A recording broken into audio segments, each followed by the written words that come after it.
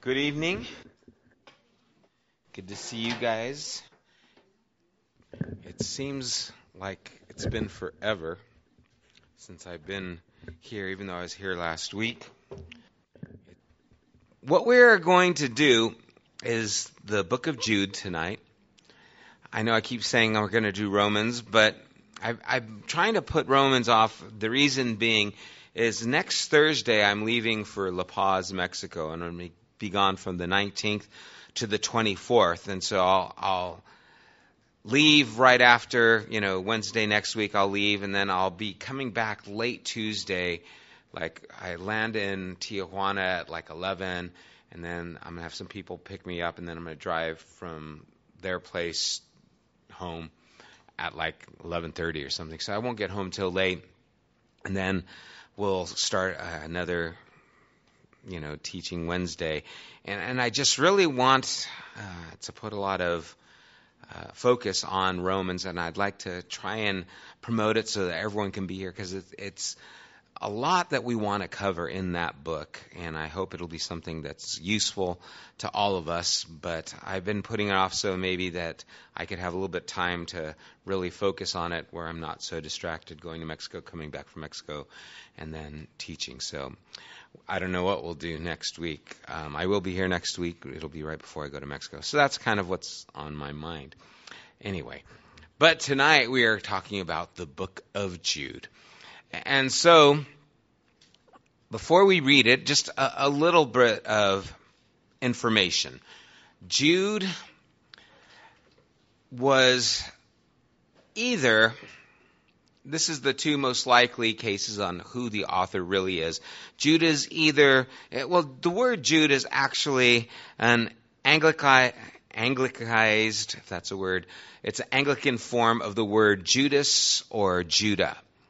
And so Jude is either Judas, one of Jesus' disciples, which we see not Iscariot, but the other Judas, we see in Matthew chapter 13, or it is either the brother of Jesus. Actually, John 14 is the other disciple. Matthew 13 is the brother of Jesus. Most people think it is Jesus' brother, just like James was. And we see that at the beginning when he says Jude, the brother of James. What James is he referring to? That he believe it is the James who is the pastor in the church in Jerusalem. All this to say that we're not positive who the author is, but most likely it is either a disciple of Jesus or Jesus' brother who came to faith after the resurrection. It's, again, a short book. It's something that we're going to cover tonight. I feel it's important as we go through some of these shorter epistles to capture the full movement of what is taking place. I don't think Jude wrote this letter with the intention of us to read two verses and pick it apart. I think he wanted to make a statement through this whole letter, and it's pretty simple and it's pretty clear, this statement. And sometimes when we want to get so in-depth, we actually become obscure. And we need to be careful, because we start applying the things that Jude is writing to the people reading this letter at that time to everything that it means to us. There's application, no doubt.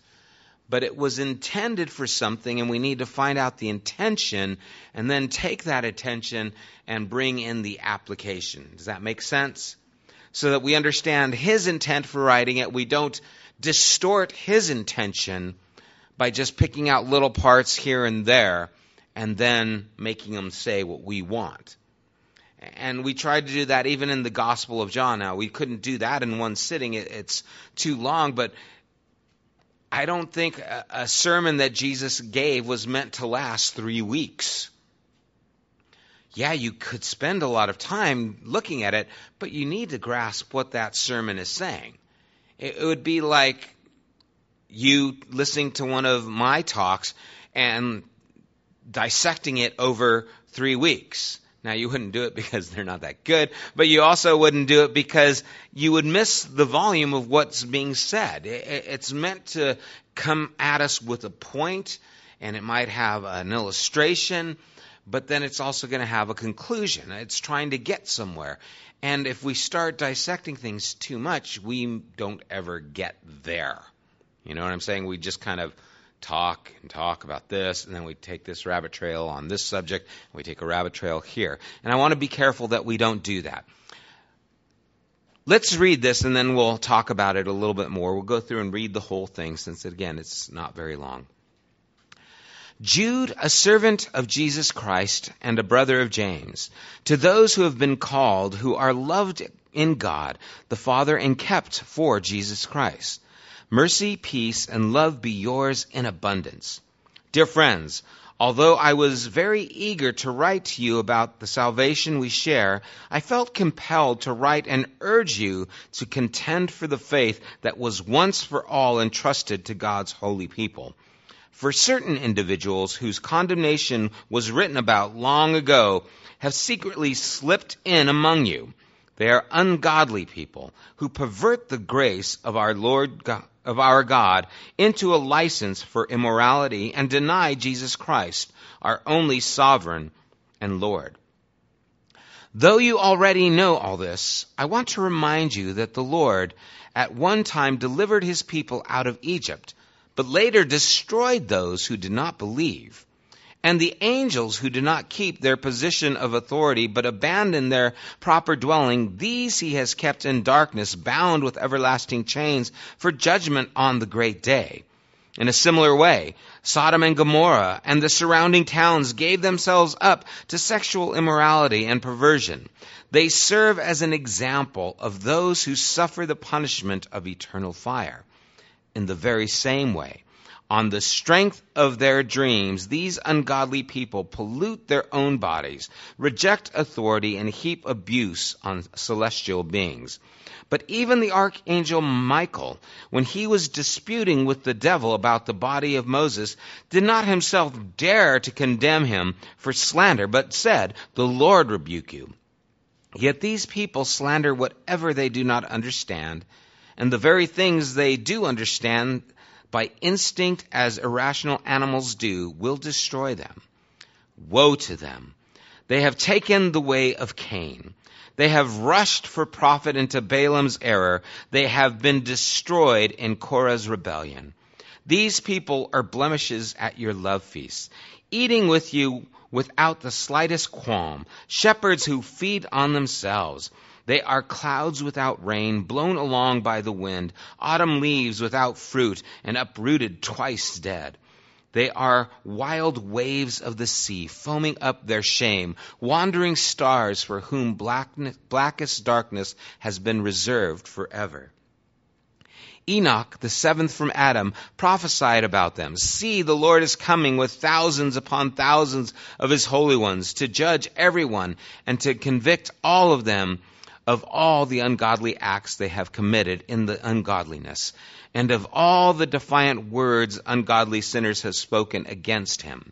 These people are grumblers and fault-finders. They follow their own evil desires, they boast about themselves, and flatter others for their own advantage. But dear friends, remember the apostles of our Lord Jesus Christ foretold. They said to you, in the last times there will be scoffers who will follow their own ungodly desires. These are the people who divide you, who follow mere natural instincts and do not have the Spirit.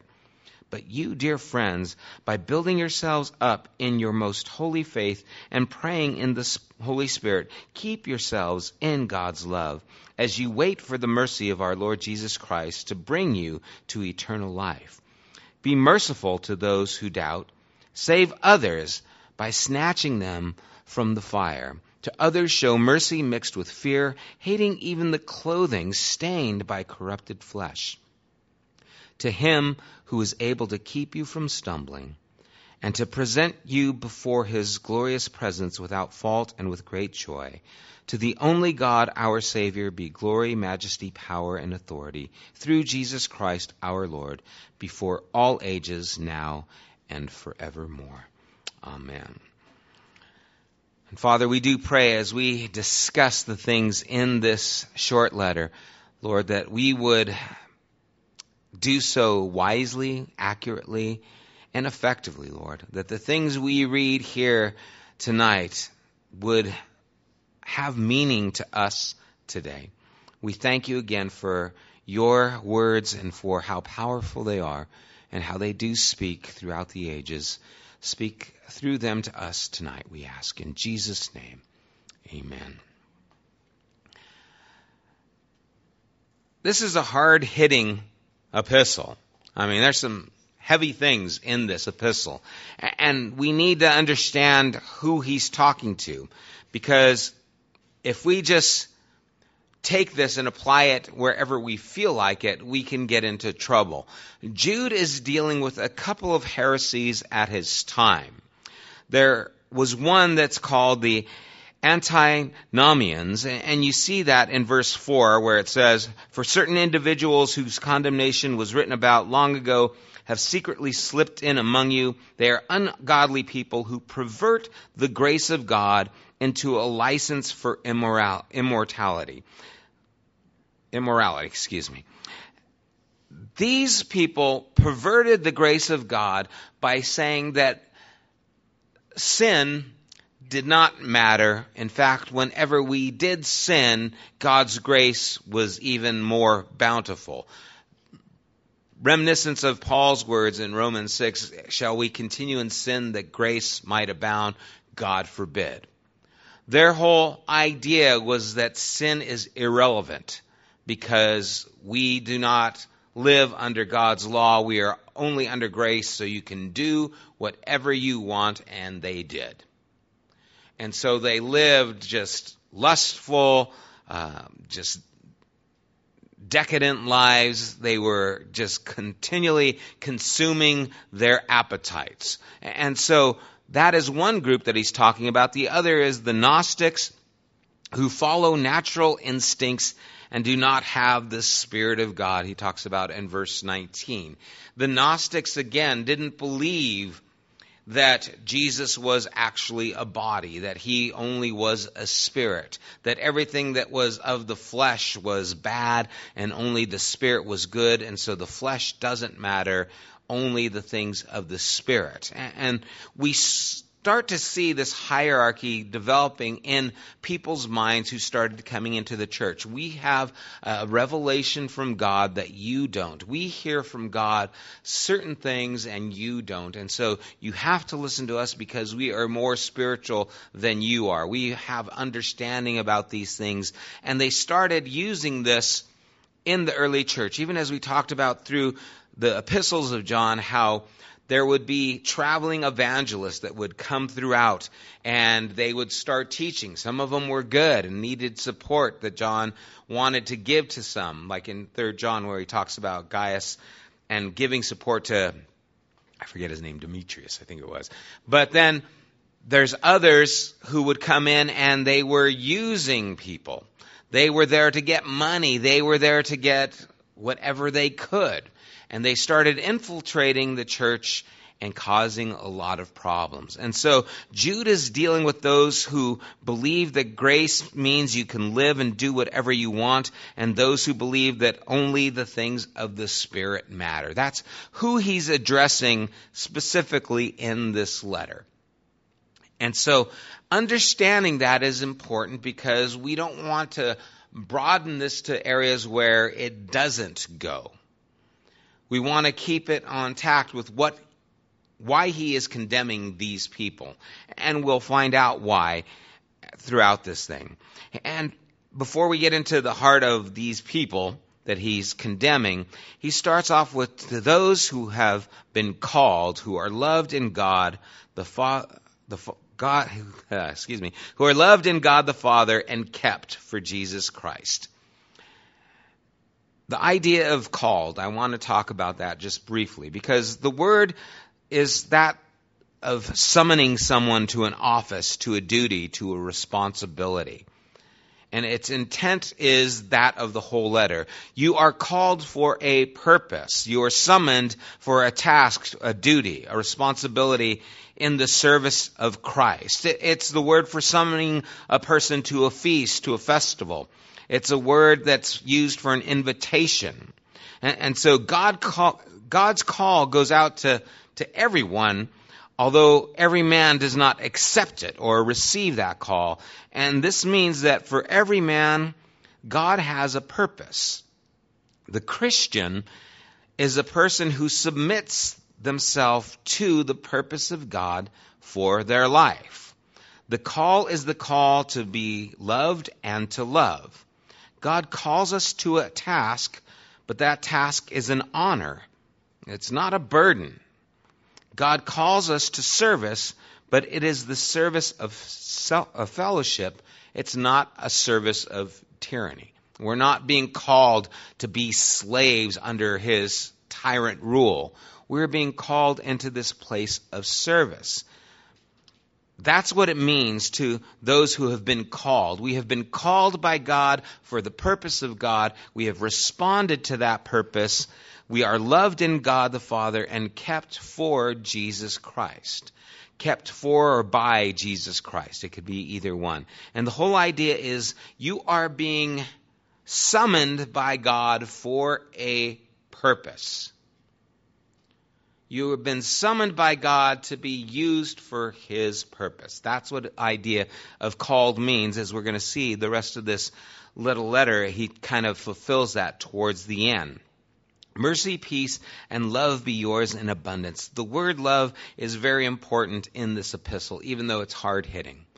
He starts off with love, and he's going to end strong with love, and in between, he's going to deal with some things, and he's dealing with it because of love, because of his love for God's people, and not wanting to destroy the message of Jesus that saves us. Dear friends, he says, although I was very eager to write to you about the salvation we share, I felt compelled and urged you to contend for the faith that was once for all entrusted to God's holy people. So he is planning on writing something else, but he instead had to write this because of what was happening. I really wanted to talk to you about the salvation that we share, but I had to talk to you about this instead. And the reason is because if we don't deal with this destruction, perversion of who Jesus is and what he came to do, then the salvation that we want to share will start to become polluted and diluted. And as I said in verse 4, he kind of starts to open up what these things is. He says, they are ungodly people who pervert the grace of our Lord God, pervert the grace of our God into a license for immorality. There's a huge difference between being free from sin and being free to sin. Right? What does it mean to be free from sin? Anybody? What does that mean to you? Eileen? Okay. Any other thoughts? So what does it mean to be free from them? Our desires changed. We are not in bondage, like he said. We have purpose in life to now live for God, where before there was an absence of purpose. In that absence of purpose, there is also an absence of direction in life.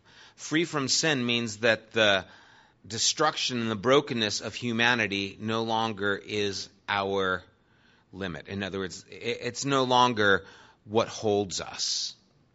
We are now bound by God's mercy and love and grace. And so free from sin means I'm not held under that bondage. I'm not under the obligation of sin. It also means that I am not spiritually subject to the results of sin. The wage of sin is death. The gift of God is eternal life in Jesus Christ our Lord. I am no longer under those wages. I'm not under that penalty. I am free from the penalty of sin. Free from sin means it no longer has claim on who I am. I am free from that claim that sin had on humanity and had on me. And that's the idea of free from sin. It no longer determines my destiny. My destiny is now determined by the grace of the Lord. Free to sin, which is what they were saying, meant that you can go ahead and sin because God is graceful. God is gracious. God will forgive you. It doesn't matter. But it does matter. We are no longer under the penalty of sin, but we are not to live under the bondage of sin.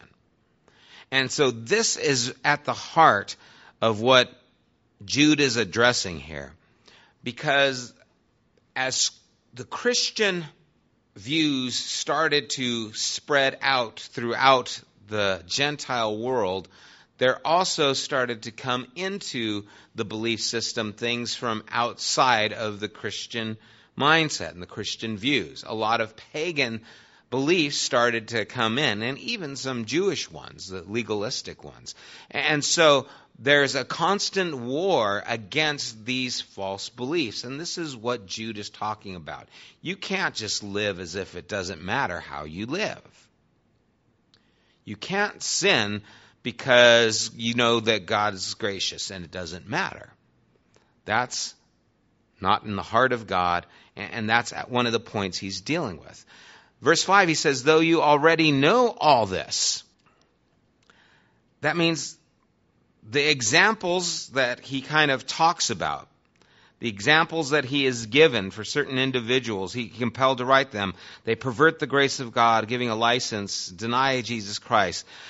Though you already know this, I want to remind you that the Lord at one time delivered his people out of, and he gives three examples here, Egypt, but later destroyed those who did not believe, and the angels who did not keep their position of authority but abandoned their proper dwelling. These he has kept in darkness, bound with everlasting chains for judgment of the day. In a similar way, Sodom and Gomorrah and the surrounding towns gave themselves up to sexual immorality and perversion. They serve as an example of those who suffer the punishment of eternal fire. So you already know this because look what happened in Egypt. Look what happened to the angels. Look what happened to Sodom and Gomorrah. You know this because these are giving us examples.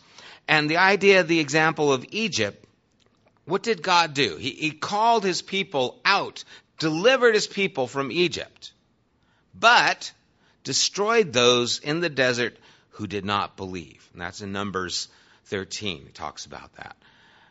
What's the point here? Well, Christ came to set us free. Christ came to deliver us. But if you do not believe, you're in the same boat as those children of Israel who left Egypt but did not believe. They were delivered, but they didn't believe, and so the judgment was still upon them. Just because Jesus came and died on a cross doesn't mean you're delivered from sin. You have to believe in him and what that meant. If you don't utilize that, appropriate that gift that he's giving you into your life, then it has no effect. Just like the children of Israel, when they left, delivered from Egypt, but they still died, some of them, because why? They didn't believe. And so he's giving illustrations that they know about. They're to put this together and see that, God has always required holiness from his people. Look at this. And he's using the Old Testament to give the examples of why this is still true. When he talks about the angels, angels were created by God. They were there to be ministers to God. They didn't keep their position, but they abandoned it. And then they were kept in darkness, bound with everlasting change for the judgment of the great day. Jude is speaking to his people in terms that they would understand and telling them if, like the angels, where pride and their own desire ruined their position and privileges, pride and your own desires can ruin yours as well. And then the last example, he says, in a similar way, Sodom and Gomorrah and the surrounding towns gave themselves up to sexual immorality, which was one of the sins that were paramount with these people. It's interesting the part that sexuality plays in a lot of religions. With Muslims and Islam, if you are a good Muslim man and you die, you will have 7 virgins waiting for you. With Mormons and celestial wives, that you will have all these wives. And because most of the religions are dominated or originate from men, it kind of has a man bent to it. The wives don't get a bunch of husbands. It's the husband that gets a bunch of wives. And we see that man's passions and desires really do dictate his own personal beliefs. And then you have a God who comes along and says, I want you to live sexually pure. I want you to love your wife and to leave father and mother and to not have many wives, even though they did in the Old Testament. And we start seeing that this God is requiring more from us that is separate from just the natural desires. Monogamy is not a natural tendency for men, but it's a godly requirement. Why? Why would God want us to go against those natural desires? Well, what are some other natural desires? Gluttony is a pretty good one. If I didn't care, I could eat myself to death. And in some cultures, if you're overweight, you're considered prosperous. It's a sign of wealth. Anything that we just indulge in can become a problem. And all virtues really can be tainted and become vices. And so, once again, we see that what God is trying to do is give us a virtuous life. And if we just give in to any natural desire, all of a sudden it becomes a vice. And it taints those things. And so he's giving these examples of how God dealt with unbelief, how God dealt with pride, how God dealt with immorality. And those are the characteristics of these people that he's dealing with. And so he gives that to them. Now, it's interesting some of the words that are used, because he destroyed in verse 6 or verse 5 those who did not believe. In verse 6, they did not keep their position. In verse 7, they gave themselves up. And so we see that there is a decision being made to these actions. They did these things. And so if you do similar things, similar judgment waits upon you. The judgment of God is not something that God gets mad and then he judges you. It's not like my kids when, they do something or did something wrong when they were little and they broke something and then I got mad at them. The judgment of God is something that's always there. And what happens is when we move to that place of, say, unbelief or pride or immorality, God's judgment is there. So we actually move ourselves into the place of his judgment. It's not like, I did something, now God's going to get me. No, you moved your life into a place where his judgment exists. Is that understandable? It's not that God's like, I'm going to get you for that. It's like, no, you move to the place where the judgment of God is, because the character of God requires it. And so it's important that we recognize that. And then he says, in the very same way. He's comparing these evil men with the false prophets from Scripture, with those angels who were fallen, with the people from Sodom and Gomorrah. And as he moves into that, remember, one of the things that happened in Sodom and Gomorrah was how they treated the angels. Those two messengers that were God's messengers, angels, that came in, and how they treated them. They wanted to abuse them sexually. And so he moves in the very same way on the strength of their dreams. These ungodly people pollute their own bodies, reject authority, heap abuse on celestial beings. Now, exactly what he means we don't know when he says, heap abuse on celestial beings. But even the archangel Michael, when he was disputed with the devil about the body of Moses, did not himself dare to condemn him for slander, but said, "The Lord rebuke you."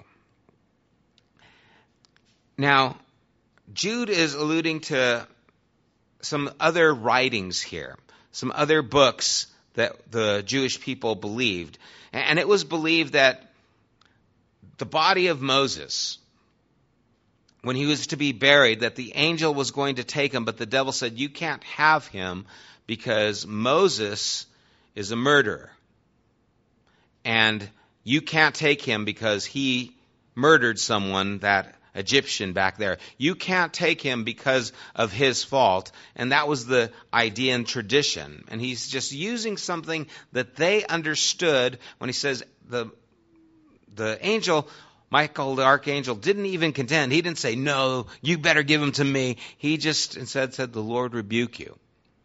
It could be that these teachers didn't believe in angels at all.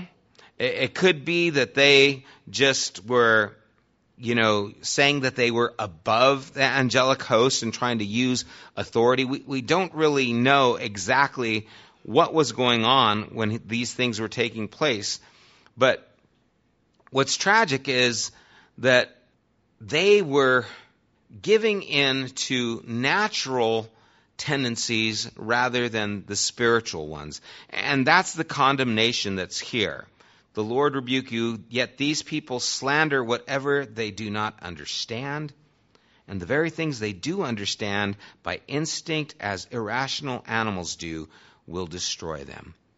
In other words, they're acting like beasts. It's tragic that everyone is born with a sense of spirituality or spiritual things, but we can lose that sense if we continue to live like animals.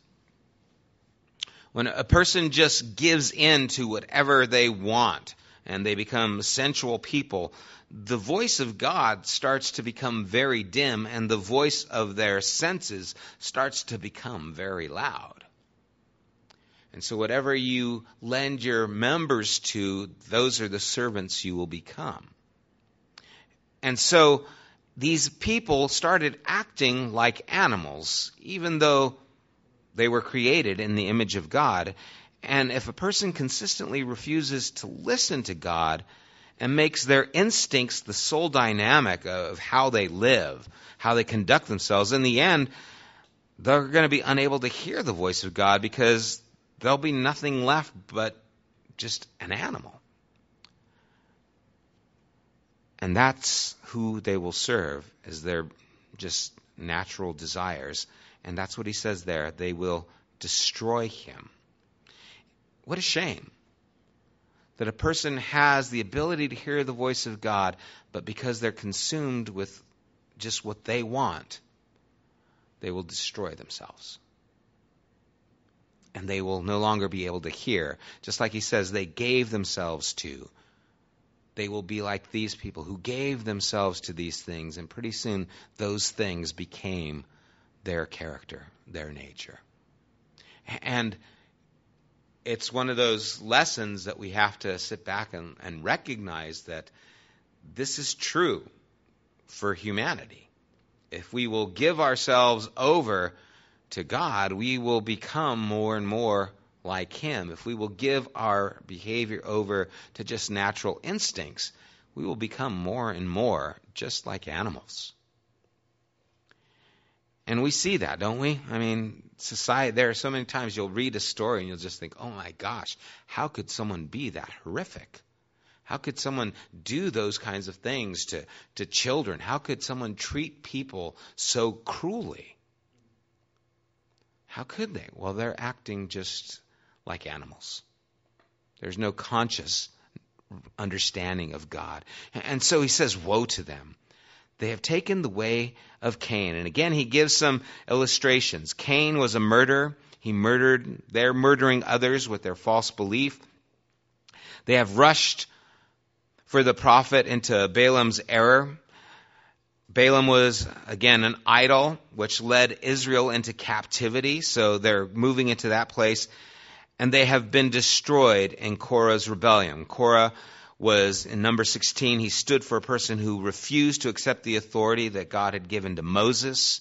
And they want to be their own authority, so they're defying the authority of the apostles, of the church that was given to them by Christ.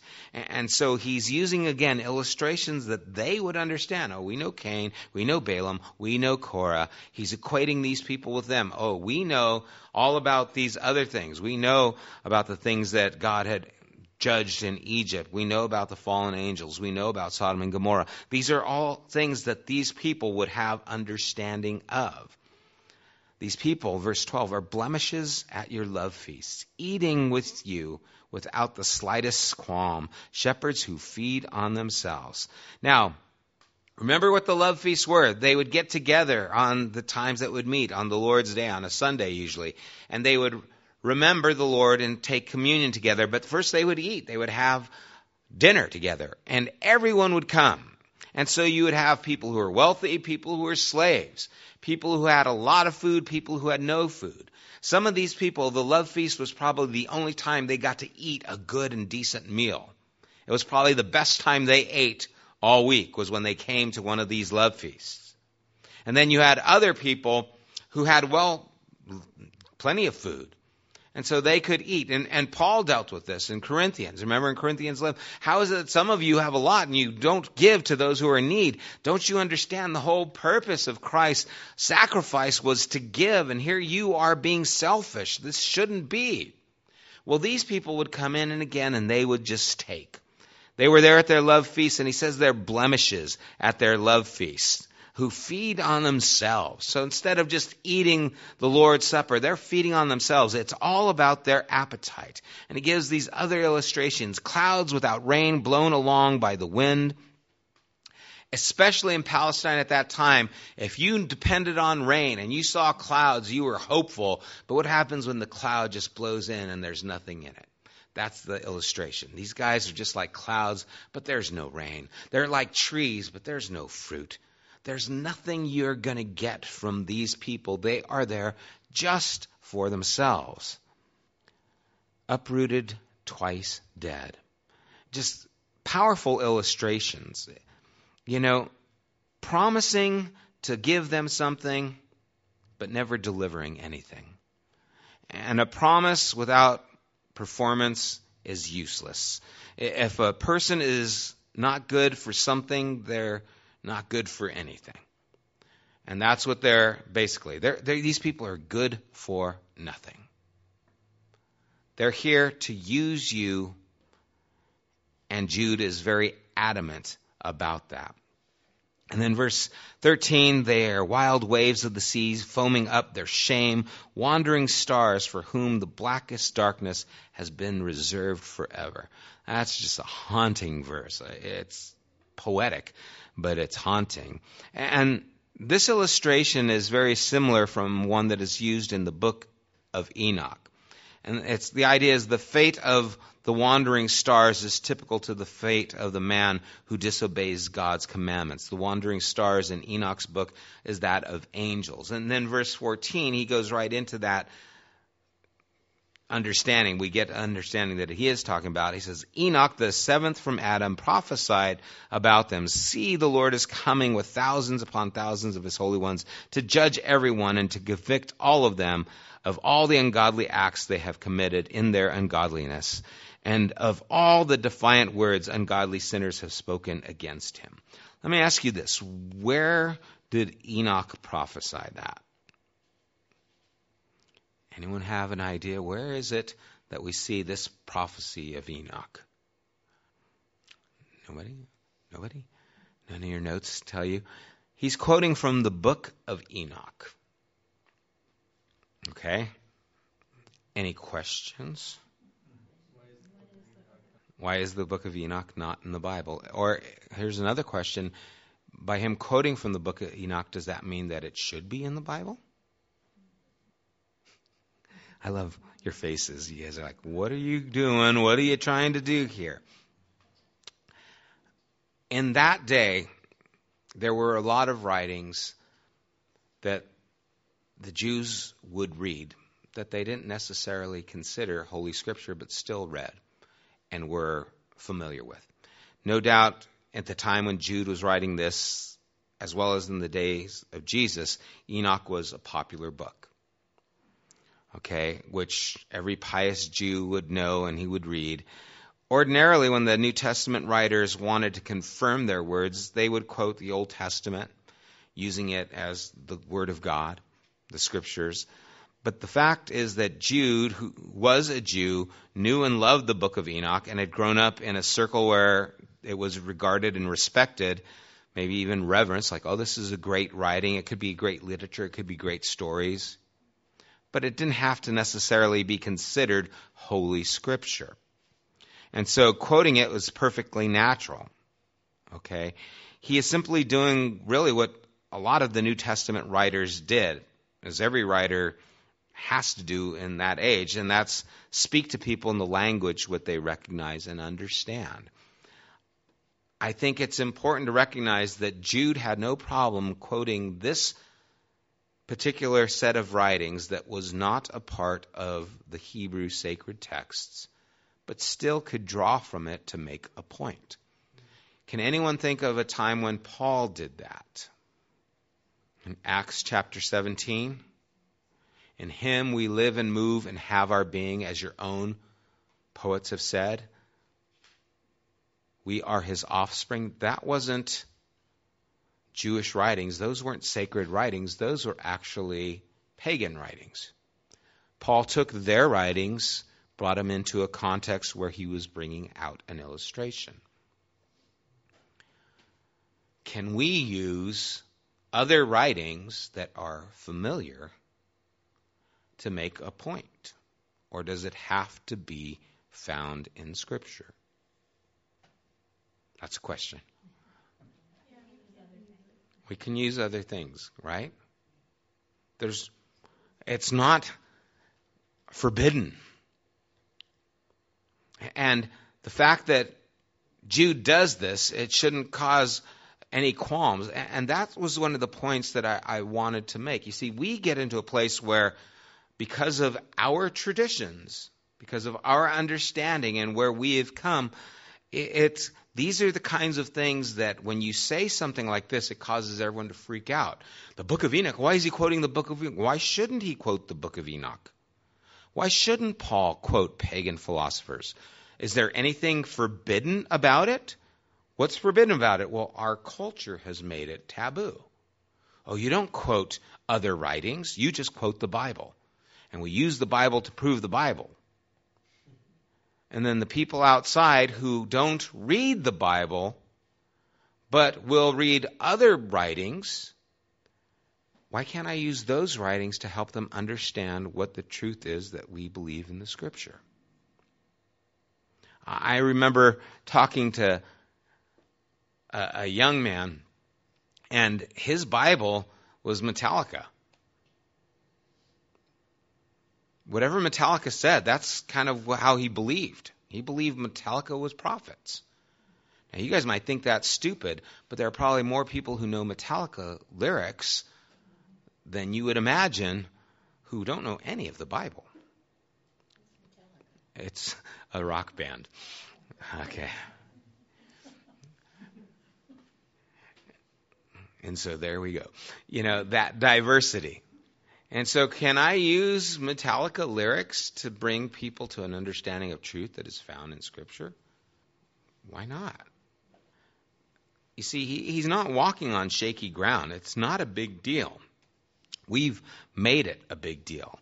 And it's important that we recognize these things, because otherwise, we limit ourselves in our ability to communicate effectively. We have to use the language of our time. One of our core values is, this has that at the essence, that, our relevance to culture is not optional.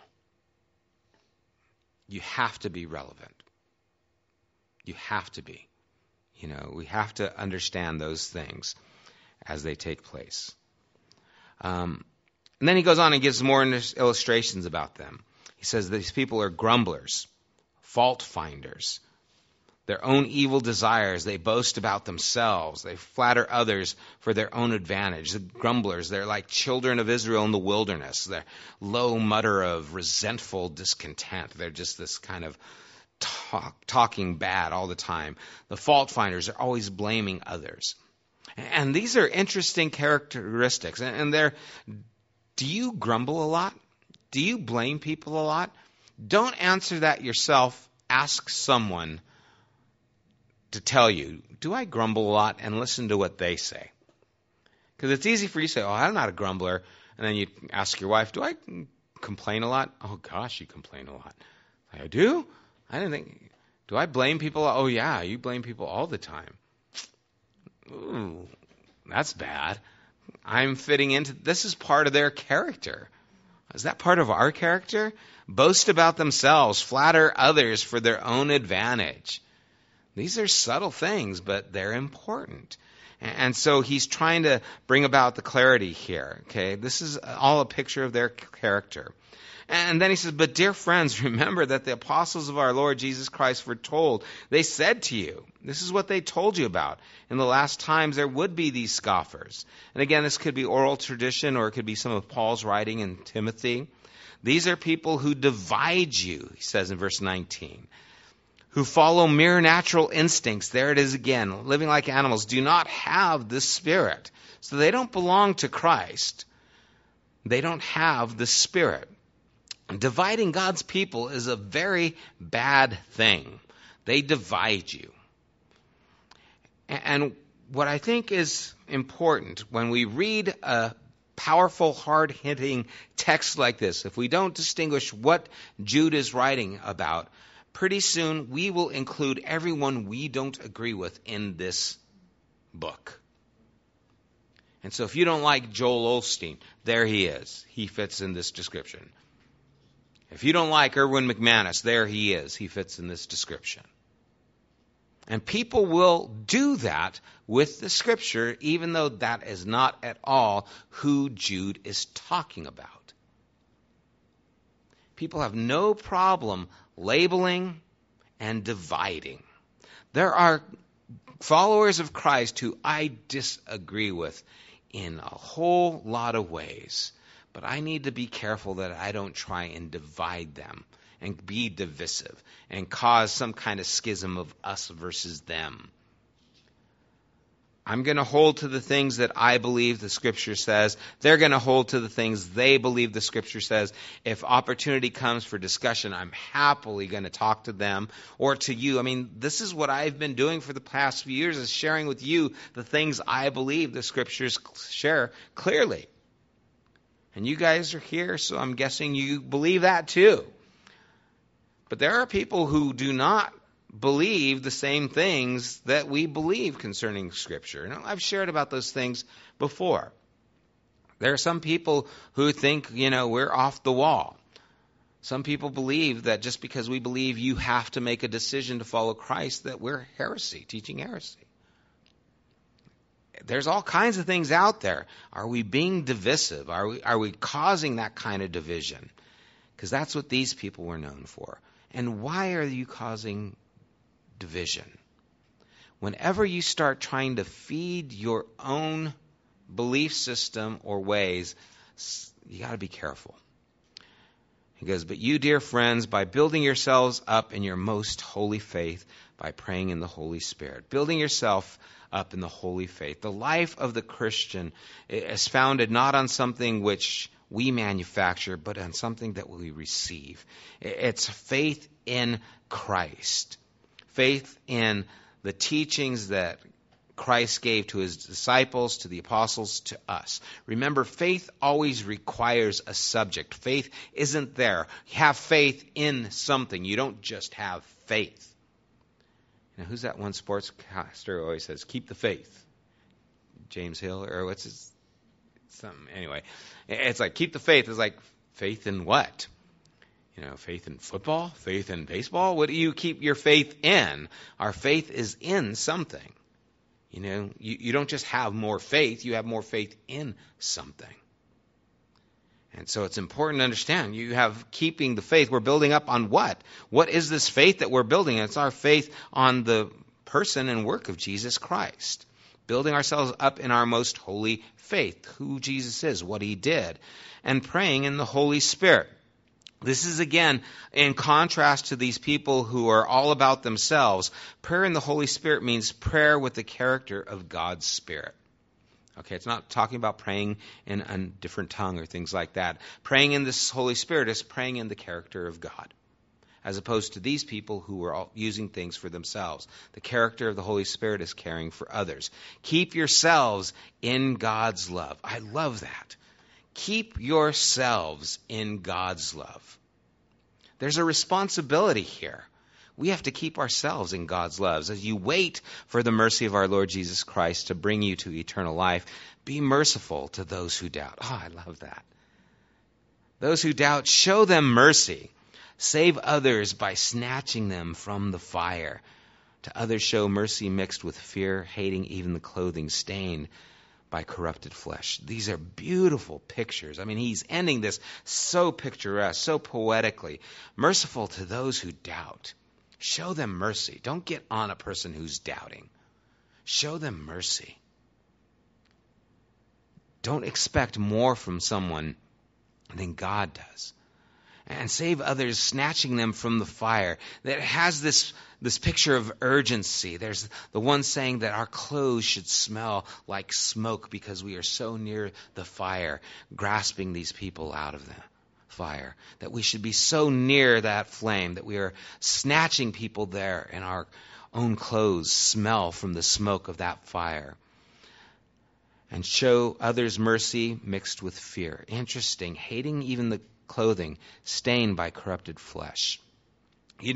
This is a difficult thing that we are called to do. We are called to show mercy to those who doubt. We are called to be the friends of sinners, and yet we have these people who are living lives of sin that Jude is condemning, and we're called to go into that world that is polluted and tainted and snatch people out of that fire, but we are not to be polluted or tainted.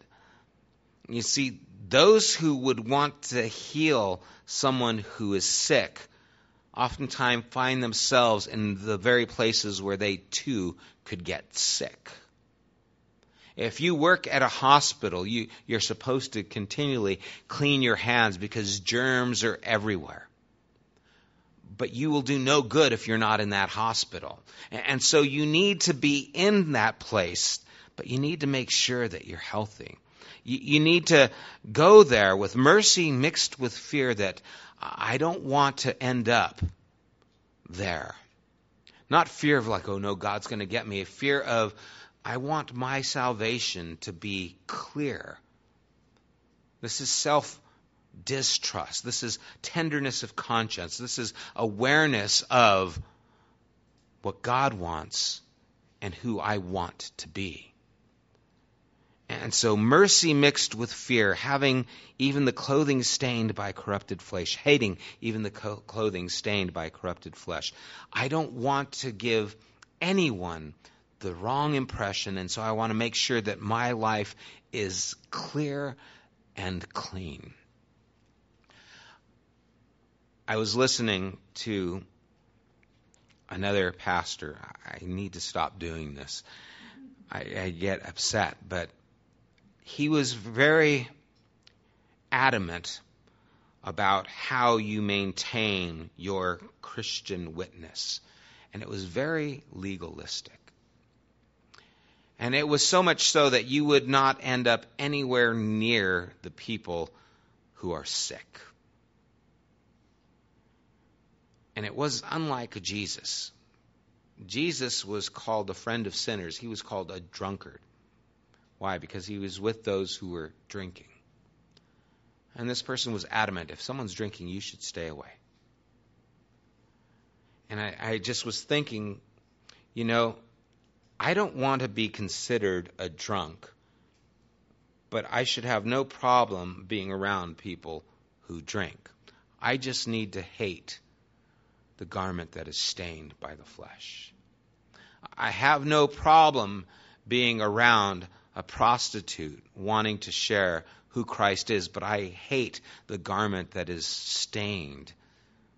I have no problem being around a person who is of a different faith and sharing their beliefs with me, but I hate the clothing that is stained and corrupted by the flesh. And so this is the idea of mercy mixed with fear and not wanting anything to get in between me and who I am as a follower of Christ. But at the same time, I'm to show mercy to those who are doubting. I am to be in their vicinity because I have to snatch them from the fire. And this is a delicate life we have to live.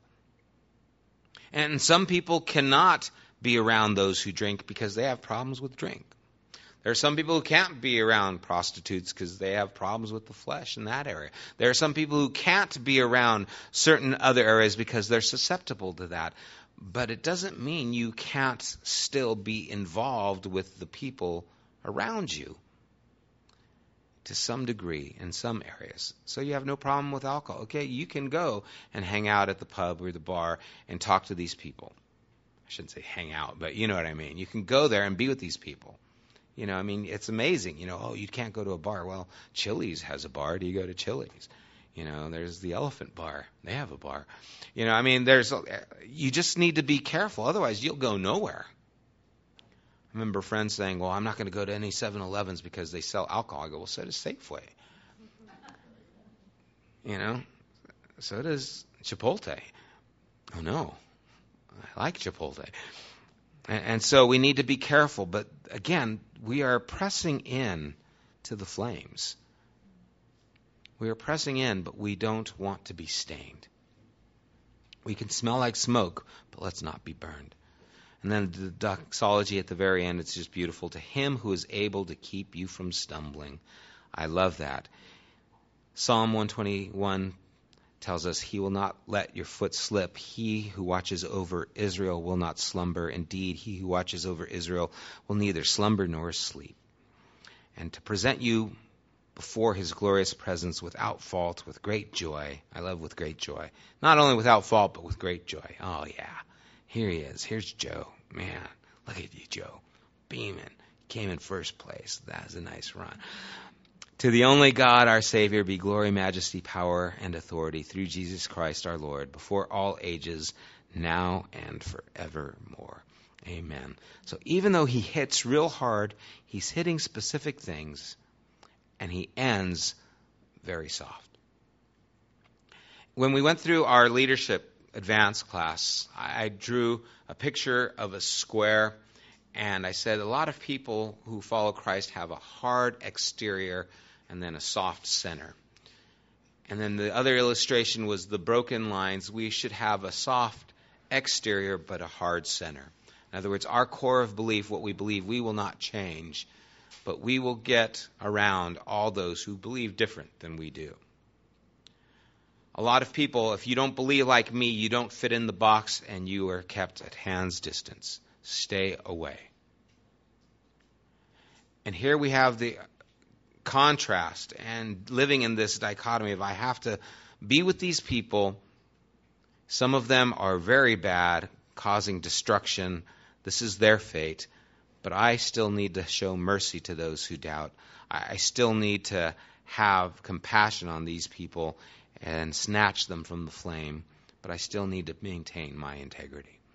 And so that's the balance that we have to live, and it's an important one to live this life.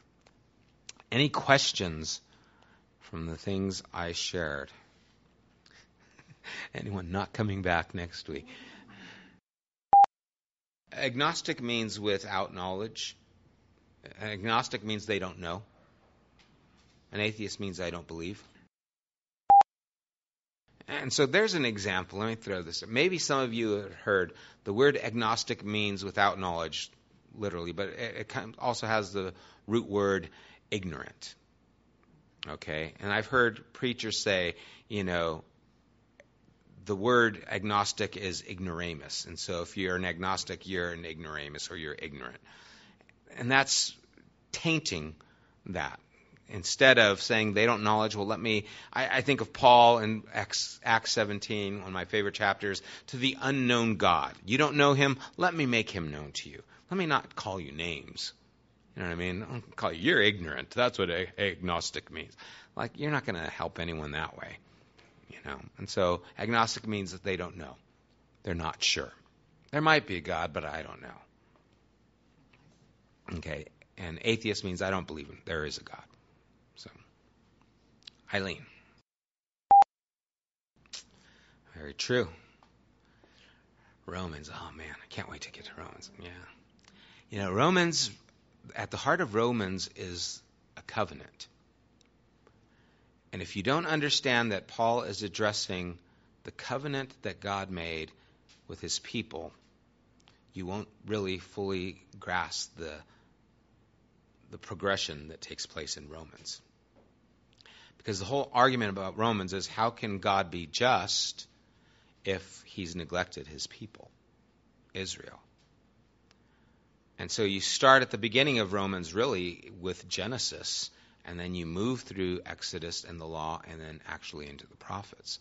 Paul takes a journey through Romans that it's clear once you recognize it, that it's there.